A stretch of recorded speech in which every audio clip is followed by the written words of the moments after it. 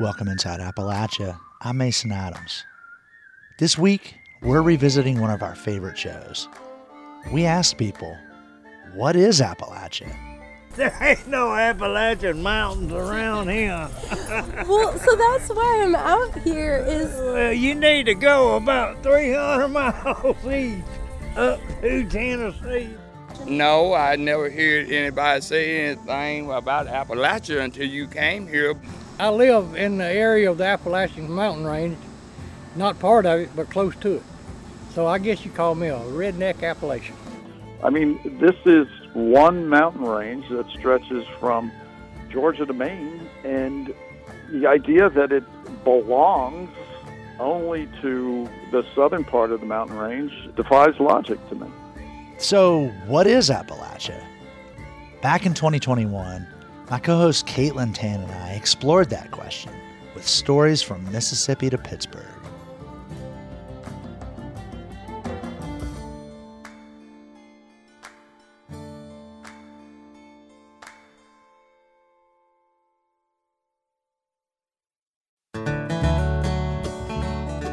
Welcome inside Appalachia. I'm Caitlin Tan. And I'm Mason Adams. Today, we're listening back to one of my favorite shows, which first aired back in December. We're asking, what is Appalachia? Politically, it encompasses 423 counties across 13 states. And West Virginia is the only state entirely inside Appalachia. Y'all, that leaves so much room for geographic and cultural variation. Like, Western North Carolina feels entirely different from Southeast Ohio, feels different from Kentucky, and so on. I traveled to part of the region that people don't even recognize as Appalachia, Mississippi. In fact, there are 24 counties in the northeast corner of the state that are included in the Appalachian Regional Commission boundary. So I asked people there, do you identify as Appalachian? I consider myself the worst redneck you ever seen. And I live in the area of the Appalachian mountain range, not part of it, but close to it. So I guess you call me a redneck Appalachian. That's Bob Owens, or as locals know him, Pop Owens. I'm near the town of New Hoka, and he's a local watermelon farmer. We're what we call the flatlanders from the Appalachian mountain range. Okay. You know, our third or fourth generation ancestors probably did come out of the mountain range because and we migrated all over the country, you know. Okay. So we probably come down from the mountains at one time, but that is before I was born. As Pop and I are chatting, a customer pulls up to buy a melon. So I decide to ask him, does he consider himself living in Appalachia? What's Appalachia? So technically, this would be part of the Appalachian region, which is, I guess, defined by the Appalachian Mountains and then the surrounding areas. But then it's also become kind of a cultural and economic region as well. So growing up around here, did you hear people saying, oh, we live in Appalachia, or we consider ourselves Appalachian? No, I never heard anybody say anything about Appalachia until you came here, but I'm sure if it's a culture, it must have came from here somewhere, you know what I'm saying? But now, growing up around here is just like growing up around everybody else, you know.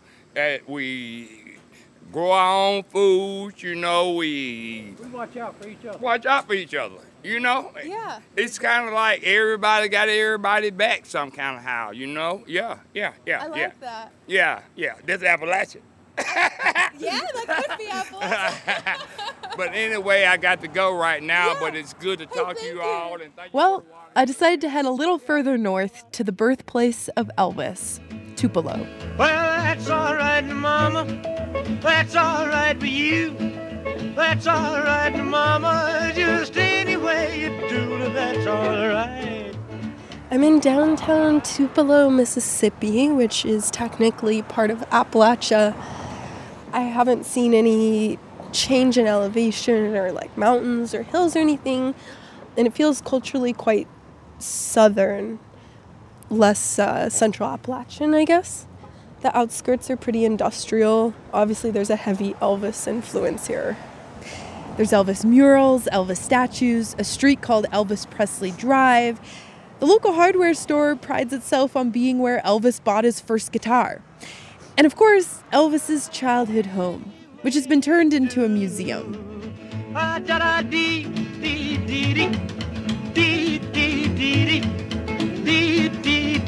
need your loving.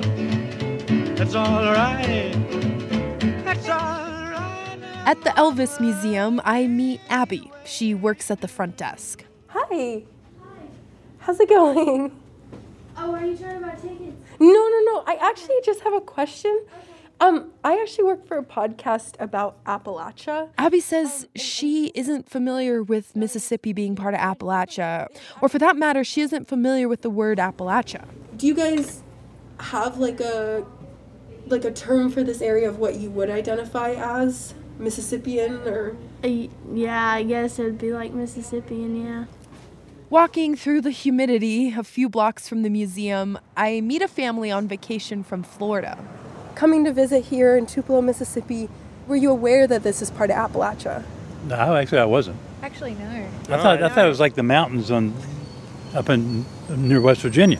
Yeah, because they get the Blue Ridge and the Allegheny, right? Mm-hmm. I actually was looking at a map the other day and I saw that it designated it down this far when we were planning our trip, and I'm like, that seems really strange to me. I didn't even realize there were like mountains down here. Does it feel flat or does it feel? No, definitely not. Again, comparatively. Yeah, once you go below the Panhandle in Florida, the only hills you'll see are on golf courses. So to someone who's a native Mississippian, they might say, well, this is nothing. So who knows? I don't know. But I would consider this hilly. Well, I decided to go to the next town, a little further northeast, deeper into Mississippi, Appalachia. In 1,000 feet, turn right onto East Main Street. I'm driving on the Natchez Trace Parkway. This area is considered the foothills of Appalachia. And for the record, this highway has received some funding from the Appalachian Regional Commission. So the area is lush and green, and it honestly reminds me of West Virginia, just without the hills. I decide to pull over at a rest stop, and I see some folks sitting at a picnic table. I meet a guy who goes by the name Jose. There ain't no Appalachian mountains around here.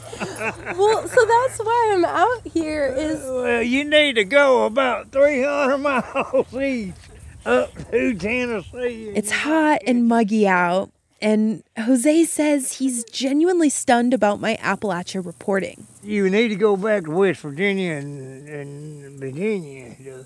I know. And Kentucky, you know. This ain't even Tennessee. This is Mississippi.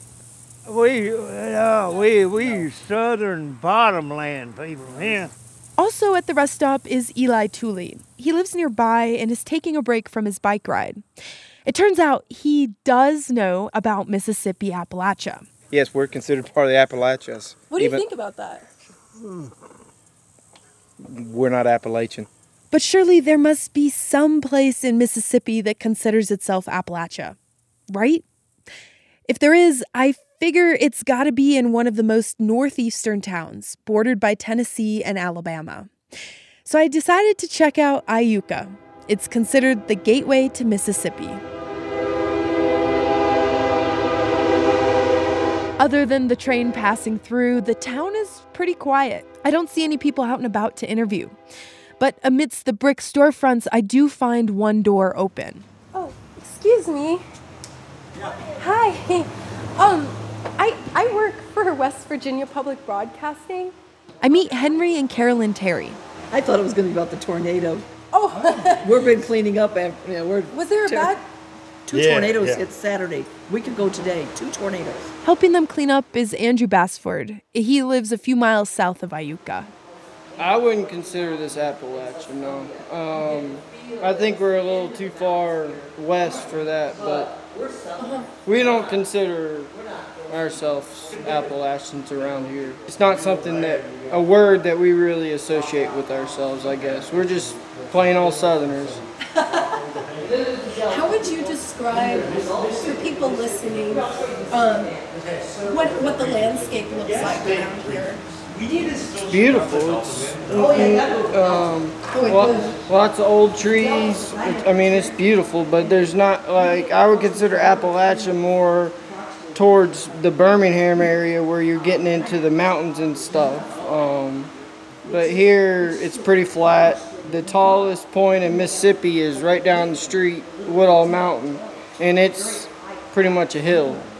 And that's the tallest spot in the whole state of Mississippi. Woodall Mountain is at 806 feet in elevation. For reference, the highest point in North Carolina, Mount Mitchell, is more than 6,600 feet in elevation. So that means Mount Mitchell is 8 times higher than Woodall Mountain. So if there aren't really any mountains there, and people I talk to don't really think of themselves as Appalachian, why is it considered part of Appalachia? Justin Randolph had the same question. He's a U.S. history professor at Texas State University. And in fact, the only people I've ever heard or talked to about it who knew were also in the historical profession. And for them, it just sort of exists as a quaint sort of, isn't that comical, isn't that funny thing. But what sent me off was on a mission to figure out more, was to sort of see if it was actually a little more than just comical, and to see what the roots were and what the lasting impact had been. Randolph details what he found in his article called The Making of Appalachian Mississippi. He takes us to the mid-1960s. That's when President Lyndon B. Johnson introduced the so-called War on Poverty. It was legislation that sought to expand social welfare and helped to create the ARC. And some localities were eager for the money, including ones in Mississippi. But Randolph argues that there was another factor in Mississippi's inclusion in the ARC: race. I recently spoke with him, and he started off describing how lawmakers made the case for the designation in the 1960s. It's a flawed argument. They actually very crudely take a road atlas and they pencil in hills and mountains on East Mississippi. And they submit that map to the Congress. It is reproduced in the congressional record for all to see, like this great forgery showing that Mississippi actually had this terrain in common with Northeast Alabama or Western North Carolina. They made these arguments on paper, and you get them in the Congress, and they're having to defend themselves. And so when you have a lawmaker saying, but what's the difference between you and the Delta, which is known for its Black culture and has become an American poster child for poverty, these white supremacist segregationists believe it's race. And they come very close to saying in the congressional record that the reason why we can't make common cause is because people in the Delta are Black. And we are trying to control this money. And so they use euphemisms like, we don't think like people in the Delta. They use euphemisms like, poverty is different in the Delta.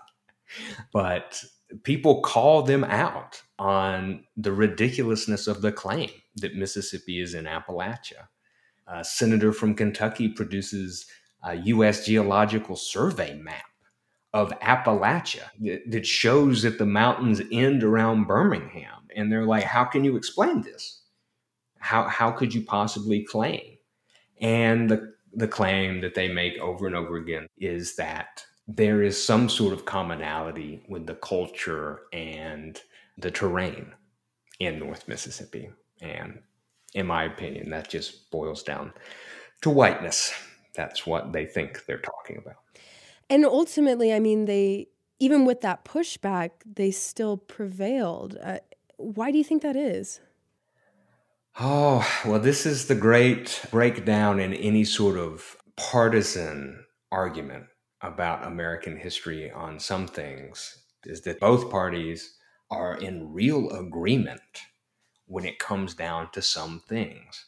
And Even F. Gerald Ford, who is the minority leader in the U.S. House at the time, stands on the floor and makes jokes about how we're letting Mississippi into Appalachia now, right? It provides plenty of sound bites for the major papers the next day, but there's no serious opposition that takes hold.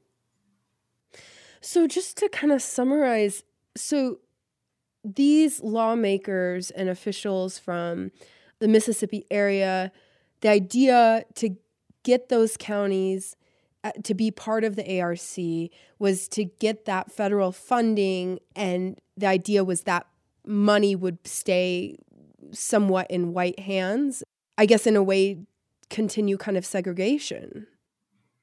Yeah, it was to keep the federal dollars flowing, but to be in complete control of them. And so whereas Black Southerners were interested in child care programs and jobs programs and cooperative agriculture, white Southerners were interested in a very elite sort of infrastructure building. Infrastructure building that would ultimately only make their lives better, that would make it easier, for instance, with those roads. Those were to make commerce easier. They built water sport recreation parks. They built industrial parks with the idea that they would invite this industrialization that Southern states had always been left out of. And the big one that I kept finding over and over again, they wanted to build airports. And of course, if you think about the difference in the type of person who is using a catfish cooperative to maybe make money and to get fresh fish to eat versus the kind of person who's going to be flying out of an airport in East Mississippi in, say, the early 1970s, when a great deal of this money starts rolling in. It's just two different worlds. And what's interesting is, like, when you're talking about using that money to build infrastructure and ways to try to bring things to Mississippi and connect it to other parts of the world. I mean, at face value, that doesn't sound so bad, right? But then what's kind of leaves a bad taste in one's mouth is that the backdrop of this being during the civil rights movement, and that all of these lawmakers were opposed to desegregation. And so I'm trying to get to the root of why that it does. One feels unsettled by it. Yeah, no, I hear you 100%. And in some ways, it is the epitome of the ARC. It's the epitome of the Appalachian Regional Commission doing exactly what they said at the beginning. It was really about building infrastructure to connect it and feasibly to help these regions become self-sufficient in a way that they've never been. And so in some ways, like, what happens in Mississippi is exactly what they imagined it could be. But that's if you completely evacuate the scenario from the political reality on the ground, right? Where you have people in the heart of the civil rights movement, and after, and you say, well, people are still there on the ground, are still fighting for political power that was supposed to come with the right to vote, but that they didn't see any results from. That's when you start to see, okay, this was not just like a strange, quaint plugging into a system that other isolated parts of the United States were enjoying already. This was yet another way to reconsolidate political power, where it was being threatened by new actors and new political coalitions. So, Justin, how do you think that has affected things now, some 50, 60 years later? Are these counties doing better that became part of the ARC? Did it give them an upper hand? Did it continue to kind of segregate people? What do you think? Yeah, I mean, it's so hard to say. To get to any sort of concrete yes, no, better, worse thing would be difficult. But I can say that the development that has occurred has largely occurred without the input of the populations that, for instance, the War on Poverty hoped to bring to the table. Right? The idea that poor and working class, generally disfranchised people would have a say in what the economic outlook for the place they live would be. Right? That was taken off the table.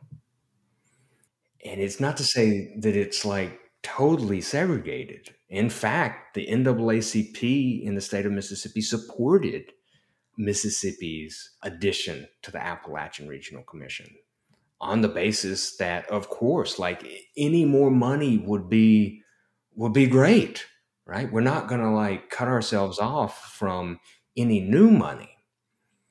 But, they did so without any sort of expectation that the War on Poverty money would also go away, which it did. And, it's just, for me, it's the great what might have been question, because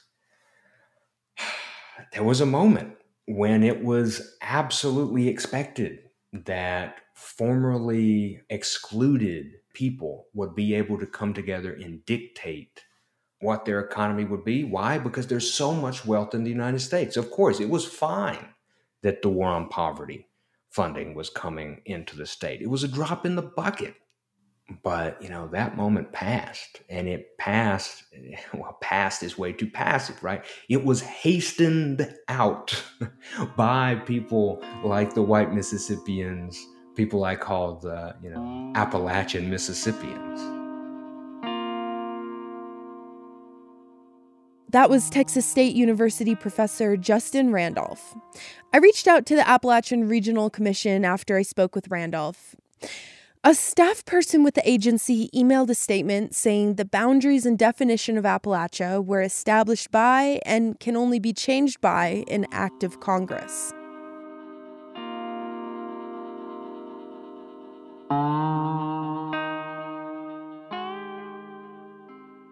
Mississippi isn't the only place where Appalachia's boundaries get squishy. We'll hear more on how Appalachia's borders were drawn up in just a bit. And why some parts of Virginia feel like they should be part of Appalachia, but they didn't end up in the ARC's definition. Why not?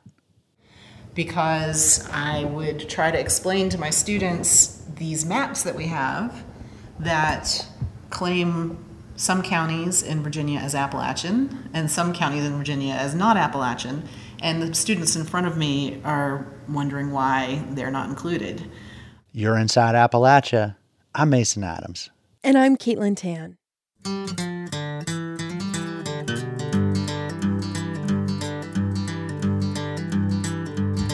can walk to the other side of this town. Drive. Support for Inside Appalachia is provided by Concord University in Athens, West Virginia, with career-focused liberal arts education in more than 80 degrees and programs to pursue various career options, not just a single job. More at concord.edu. Support for Inside Appalachia is provided by 16 Hands, presenting self-guided studio tours with handmade crafts in Floyd County, Virginia, October 21st and 22nd. Information at 16hands.com. In the Greenbrier Valley. We heard earlier about the Appalachian Regional Commission and how it was created in 1965 as part of LBJ's War on Poverty. Some localities were clamoring to get in, but on the eastern edge of Appalachia, something else was going on. The ARC's boundary through Virginia leaves out Roanoke, which is a major gateway into the mountains. And it leaves out the Shenandoah Valley, which is basically this long valley that runs southwest down Virginia's western edge, with the Blue Ridge on one side and the Alleghenies on the other. Those ranges are both part of the Appalachian Mountains. The Shenandoah Valley is also part of this larger geologic feature called the Great Valley that was the primary migration route for European settlers beginning in the mid-1700s. They came from Philadelphia in the Northeast, down the Great Valley, and then at different points could cut off into deeper parts of Appalachia. What's now West Virginia and Kentucky and Tennessee. So if Roanoke and the Shenandoah Valley seem like Appalachia, why aren't they part of the Appalachian Regional Commission? As a journalist, I've covered parts of this region for almost 20 years, and that question gnawed at me. So I decided to dig into it, and it turns out there's more to it than just geography. Catherine Brown is a Shenandoah Valley historian. She says, yes, if you're talking geography, the valley might be considered Appalachia. But its history seems to be so different from that of much of Appalachia. I think the kind of very successful farming culture that developed in the Shenandoah Valley differed from what was possible for a lot of the small landholders that were in many areas of Appalachia. Also, the Shenandoah Valley was not so tied to extractive industries. By extractive industries, she's mostly talking about coal. The Shenandoah Valley is known for its farming, not its mines. But there are a lot of parts of Appalachia that don't have coal mines. So I also spoke with another Shenandoah Valley historian. Nancy Sorrells actually works with Catherine Brown on a small publishing imprint that makes local history books. Sorrells can see the geographic connections between the Shenandoah Valley and Appalachia, but she also sees class divisions. I think there's always been, if you go back historically, more of a difference not between what's Shenandoah Valley and what's Appalachia, but what is the valley folk and the mountain folk. That dynamic sounds awfully familiar to me. It's kind of like Hillers and Creekers. The Shenandoah Valley clearly has its own specific dynamic, but it's got the general theme that where you live determines whether you're rich or poor. So I found a recent academic journal that was written all about this. It's titled Mapping Appalachia's Boundaries, and Emily Satterwhite is one of its co-authors. She's also director of the Appalachian Studies program at Virginia Tech. I asked her about what sparked her interest in figuring this out. Because I would try to explain to my students these maps that we have that claim some counties in Virginia as Appalachian and some counties in Virginia as not Appalachian, and the students in front of me are wondering why they're not included. So why weren't they? Well, let's go back to the creation of the Appalachian Regional Commission for a minute. Remember, this came in 1965 as part of a big government spending initiative, the War on Poverty. Our aim is not only to relieve the symptom of poverty, but to cure it, and above all, to prevent it. This is from Lyndon B. Johnson's State of the Union speech in 1964. No single piece of legislation, however, is going to suffice. We will launch a special effort in the chronically distressed areas of Appalachia. If you watch today's debates in Congress over big spending packages, you can easily find opposition to those proposals by people who don't think the federal government should be spending so much money. The same thing was going on in the 60s, too. Conservative Republicans and Southern Democrats were largely opposed to such programs. And the Virginia counties that weren't drawn into Appalachia, they happened to be represented by one of each, Republican Congressman Richard Poff and Democrat John Marsh Jr. Richard Poff, who has a federal building named after him in Roanoke, deliberately, quote, had his district cut out of official Appalachia as a protest against government activism. That's a line from the 2002 book Appalachia, A History by John Alexander Williams. So there it is. It's politics. Now, we should say there were counties in their districts that were drawn into the ARC, like Allegheny County, where I grew up. And it wasn't just one or two congressmen who opposed this. Local officials and civic boosters elsewhere were skeptical too. For a lot of them, the problem was just as much about the images that came out of Appalachia during the push for the war on poverty. These images were stark, often black and white, showing children with dirty faces, sitting on porches of rundown houses. These photos basically entrenched the stereotype that a lot of people still have about Appalachia as a rundown, used-up old region riddled with poverty and suffering. There were folks in cities like Roanoke, Knoxville, even Charleston, West Virginia, who didn't want to be associated with that. Emily Satterwhite wonders if that's really the core reason why these places were drawn out. I haven't been able to get to the bottom of whether we disagree with the philosophy is really just code for we don't want you to call us Appalachian. So this question of what's Appalachia and what's not, it might seem like the answer is on a map, but there's more to it than that. Emily Satterwhite started her exploration of Appalachia's boundaries by watching her students process this question of what is Appalachia and how it applied to where they grew up. And over the course of the class, she watched them wrestle with the region's history and culture. Ultimately, that process helped them come to terms with where they live and who they are. One of the things that I'm proud of my students for is coming into Intro to Appalachian Studies thinking they know what Appalachia is and that they're not part of it. But to come to the end of the semester affirming Appalachianness without celebrating it, without romanticizing it or whitewashing it or sugarcoating it. And somehow, through getting that deeper knowledge of the region, coming out the other end saying, Appalachia isn't what I thought it was. It's better in some ways, maybe worse in some ways, but it's definitely more nuanced and complicated, and I'm Appalachian. And so am I. How about you? Do you live in the Shenandoah Valley or Roanoke? Would you call yourself an Appalachian? We want to hear from you and others in places that might or might not be Appalachia. Send us an email to insideappalachia@wvpublic.org. Next, let's head to suburban Atlanta. The ARC defines 37 counties inside Georgia as part of Appalachia. The state marks the southernmost end of the Appalachian Trail, but it's a big, diverse state. We wanted to see how closely Georgians identify with Appalachia. We sent reporter Jess Mador to Appalachian, Georgia to investigate the question. She has the story from here.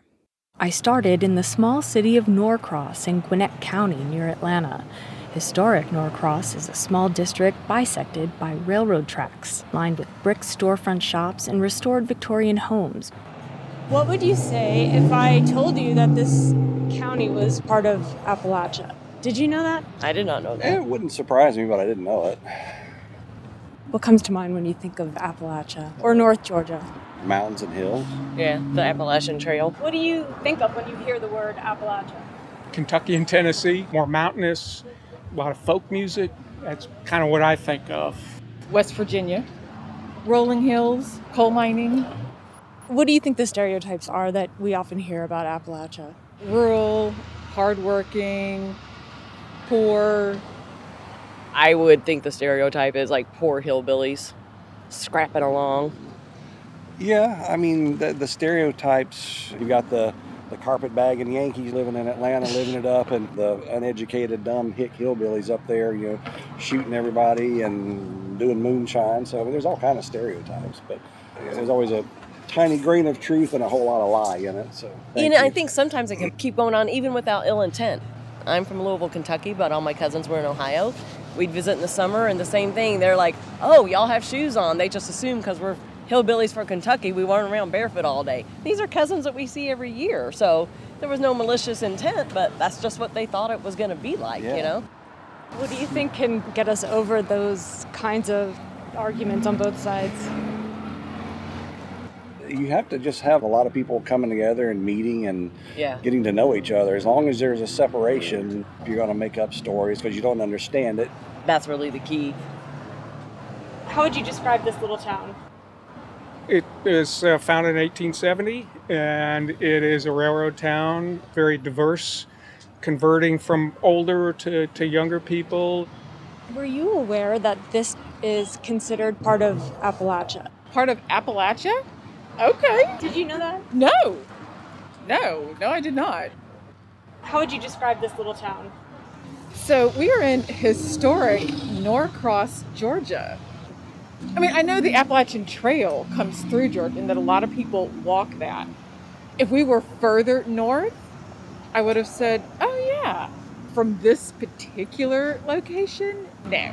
Do you have any reaction to knowing this now? What I'm going to do is have a second look at a map of our United States and really look at where Appalachia is. So it's educational to know. So perhaps I'm just not as acutely attuned living in Norcross because it seems Atlanta suburb-esque to me. And so now that I have this new piece of information about Appalachia, I will look again at where am I historically oriented in the world. Many of the people I spoke with for this story told me they'd like to see more opportunities for North Georgians and people in the rest of the state to come together. And whether they were aware of Georgia's Appalachian boundaries or not, many say more cultural exchange could also go a long way in helping Georgia overcome its polarizing political divide. For Inside Appalachia, I'm Jess Mador.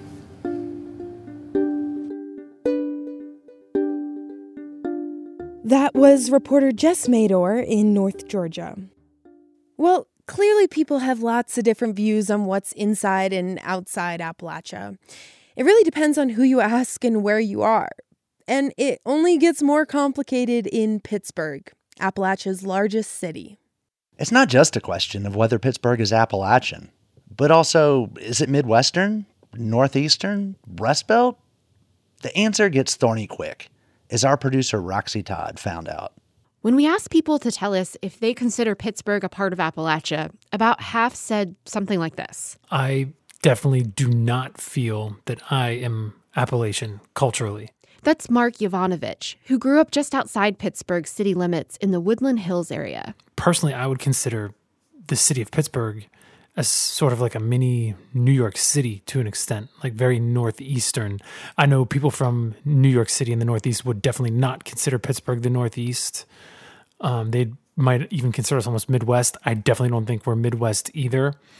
So yeah, I think we're like a mini New York City, but most realistically, I guess we'd probably be lumped in as like a Rust Belt city, which makes enough sense, but definitely not Appalachian culturally. This is the crux of why it's so difficult to define Pittsburgh. The city is many things. It's made up of all these little neighborhoods that historically had immigrants from places like Germany and Poland. It's an industrial Rust Belt city. It's partly Midwestern. And as for whether it can call itself a little New York, it always had a sore spot. It wasn't New York. Sabina Dietrich is a professor at the University of Pittsburgh. She says as Pittsburgh was growing in the early 1900s, upper-class elites always felt they had something to prove. The city wasn't, and never would be, as important in the eyes of the nation compared with New York City. The difference in Pittsburgh is it didn't grow after 1920, period. When immigration was opened in 1965, and the United States opened its borders again after closing them in the 1920s, people weren't flocking to Pittsburgh because there weren't any jobs here. Pittsburghers were seeing their city shrink and younger generations move away. And as the city got smaller, it was even more difficult to compare Pittsburgh with larger cities like New York. On the flip side, over the border in Chester, West Virginia, Susan Maslowski grew up in Pittsburgh's shadow. I grew up in the northernmost town in West Virginia, which is even farther northwest of Pittsburgh. And we did all of our shopping and all of our entertainment, everything that we did centered around Pittsburgh. That was where we went. Now, living in West Virginia and that close to Pittsburgh, I do consider myself Appalachian. For Maslowski, being Appalachian was an identity she claimed. And I'm wondering if it didn't have something to do with the fact that, we were taught West Virginia history from like the 4th grade until the 8th grade, and that was just a part of it. Maslowski's feeling that Pittsburgh is Appalachian is not just something people in West Virginia believe. When we put a call out on social media asking for perspectives, we heard from several Pittsburghers who agree, including Brian O'Neill, who wrote a book about Pittsburgh called The Paris of Appalachia. My original title for the book was I Love Pittsburgh Like a Brother and My Brother Drives Me Nuts.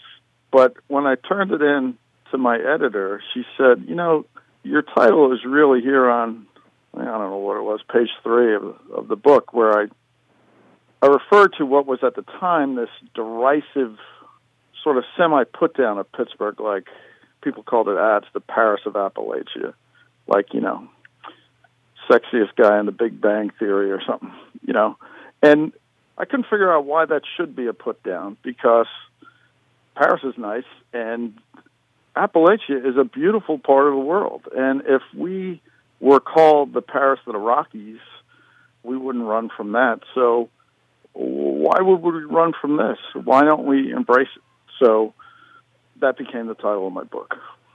What is your argument for why you consider it a part of Appalachia? I know you pronounce it Appalachia. How do you say Appalachia? Yeah, I say Appalachia. We're right at the point. I think the Mason-Dixon line, below the Mason-Dixon line, it's Appalachia, largely. People pronounce it that way. And I think above the Mason-Dixon line, it's Appalachia. We're very close to the Mason-Dixon line. It's an hour south of us. So we get both pronunciations here. But the reason I say we're in Appalachia or Appalachia is because we obviously are. Look around. There are so many neighborhoods in Pittsburgh that are like Polish Hill or Brighton Heights or Summer Hill. These hills aren't on loan from Morgantown. They're ours. And there are people in Pittsburgh living at a higher elevation than some people in Morgantown or who are in the valleys down close to the river. I mean, this is one mountain range that stretches from Georgia to Maine, and the idea that it belongs only to the southern part of the mountain range defies logic to me. And what's the response been from people in Pittsburgh to the idea that Pittsburgh is, in your opinion, Appalachia? Well, since I wrote the book, which it came out in 2009, so it's been around a while, and it's done pretty well. I think people have come around to the idea. They didn't have much reason to think about it before, but I guess I put it in their face. I didn't coin the term. As I said, it had been used before. A lot of people were using it as a sneering kind of put down. But now I don't think it's used that way. There's people wearing Paris of Appalachia T-shirts now, and there are keychains. I'm not getting any of that money, but it makes me smile. Maybe people in Pittsburgh are coming around to this idea that they are Appalachian. One Pittsburgher who says he changed his mind is Ben Cusserow. I think the main reason why Pittsburghers don't see themselves as a part of Appalachia is because they only see Appalachia as one thing, right? They only see Appalachia as the stereotype of poor mountain folk. What changed his own perception was learning that his ancestors actually smuggled whiskey into Pittsburgh from West Virginia. They transported it by canoe over the Mon River. Once I realized that, I started to do more research and get more interested in how Pittsburgh is connected to the rest of our region rather than being secluded. So is Pittsburgh a part of Appalachia, the Rust Belt, or the Midwest, or all the above? Likely, Pittsburghers won't ever claim just one identity. Maybe that's a good thing. For Inside Appalachia, I'm Roxy Todd. Thanks to Katie Blackley and WESA News in Pittsburgh for helping us with that story. Listeners in Pittsburgh, we'd love to hear from you. Do you feel Appalachian? And to the rest of you, do you consider Pittsburgh Appalachia? Send us a note. We're at insideappalachia@wvpublic.org. We're also on Twitter @InAppalachia.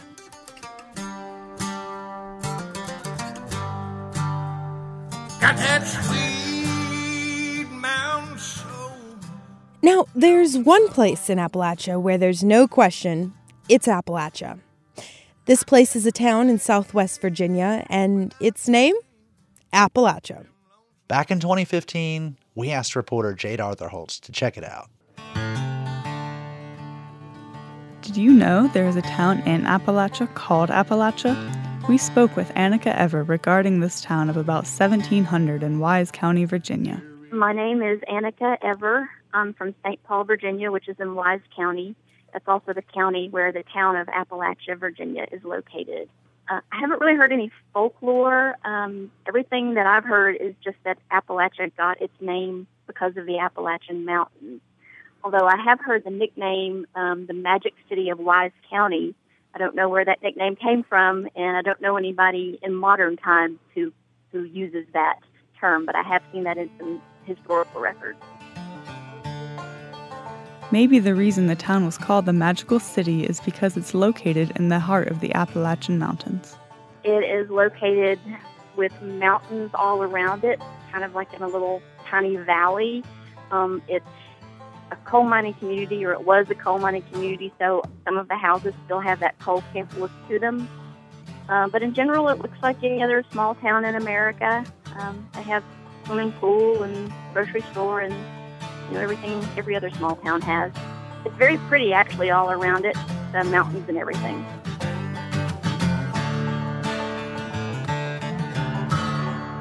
If you're not familiar with Wise County, I encourage people to come visit us. We have beautiful natural resources, and we're into ecotourism, and the river that runs through my hometown is actually one of the most biodiverse rivers in the world.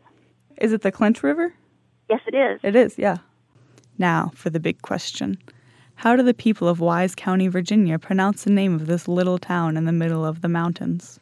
I've never heard anyone from our area, from Appalachia, call it anything other than Appalachia.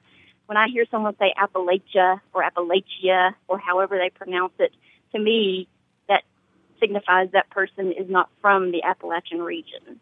Yeah, that seems to be the case. It seems like outsiders always pronounce it different than we do. Yes. Which is pretty interesting. They're gonna tell the world all about me, but they can't even pronounce my name. I make my home in mountain people, my spirit flowing to their veins. My soul lives with them forever. Appalachia is my name. My soul will live with them forever. Appalachia is my name.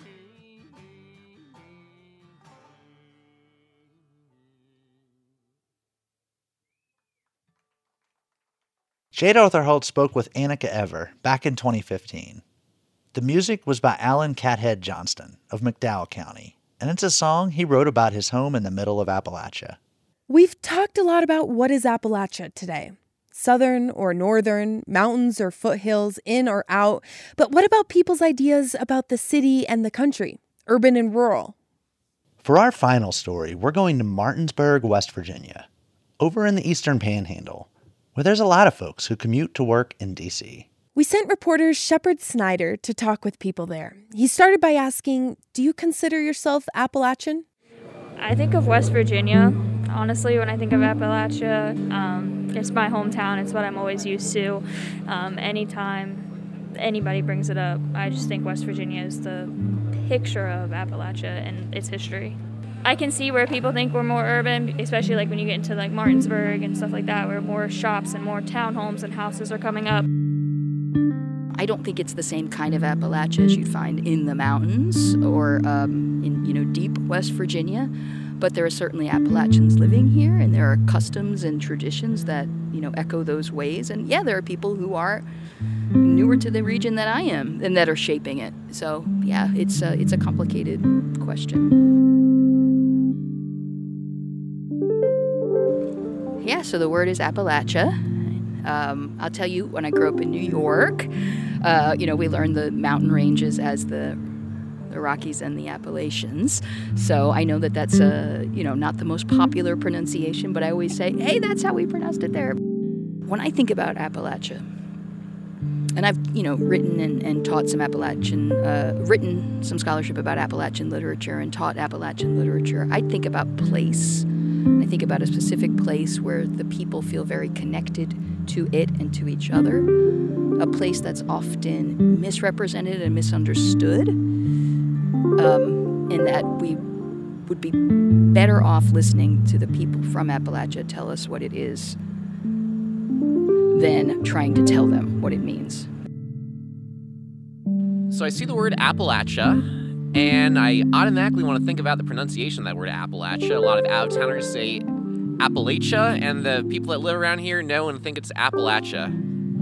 And my very first memory that comes to mind is there's this composer named Aaron Copland who was also interested in this. He was pronouncing it Appalachia his whole life until he came to the area and learned it's pronounced Appalachia way after Appalachian Spring was composed.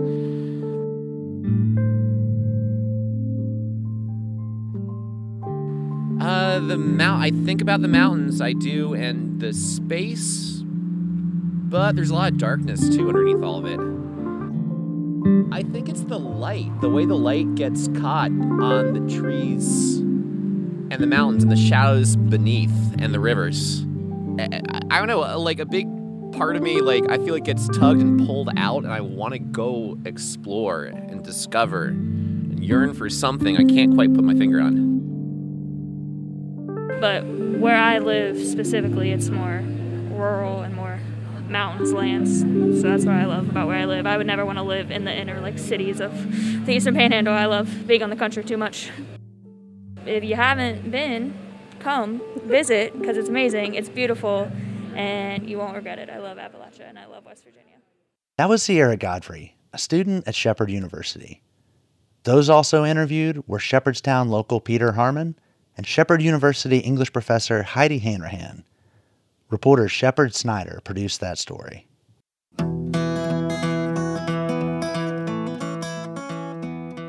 So, Caitlin, I gotta ask, where do you stand on pronouncing Appalachia? Well, it's actually kind of funny. So I'm obviously not from Appalachia. And so before I moved out to West Virginia, I always said Appalachia. That was the only way I'd ever heard it out west. But I quickly realized that more commonly people say Appalachia. And so now that's what I say. I say Appalachia. I've heard plenty of folks who say it both ways. And probably growing up, I maybe said it both ways too. But at some point, Appalachia kind of sunk in, and that's what I stuck with. But I did have a point a few years ago where I felt like a lot of people were getting angry about the pronunciation. And I think a lot of folks who say Appalachia aren't necessarily being dismissive. That's just the way they've heard it. So I just generally try not to accent shame people or make them feel bad for trying to engage in conversation. Unless they're making fun of my accent. Then it's okay to fight fire with fire.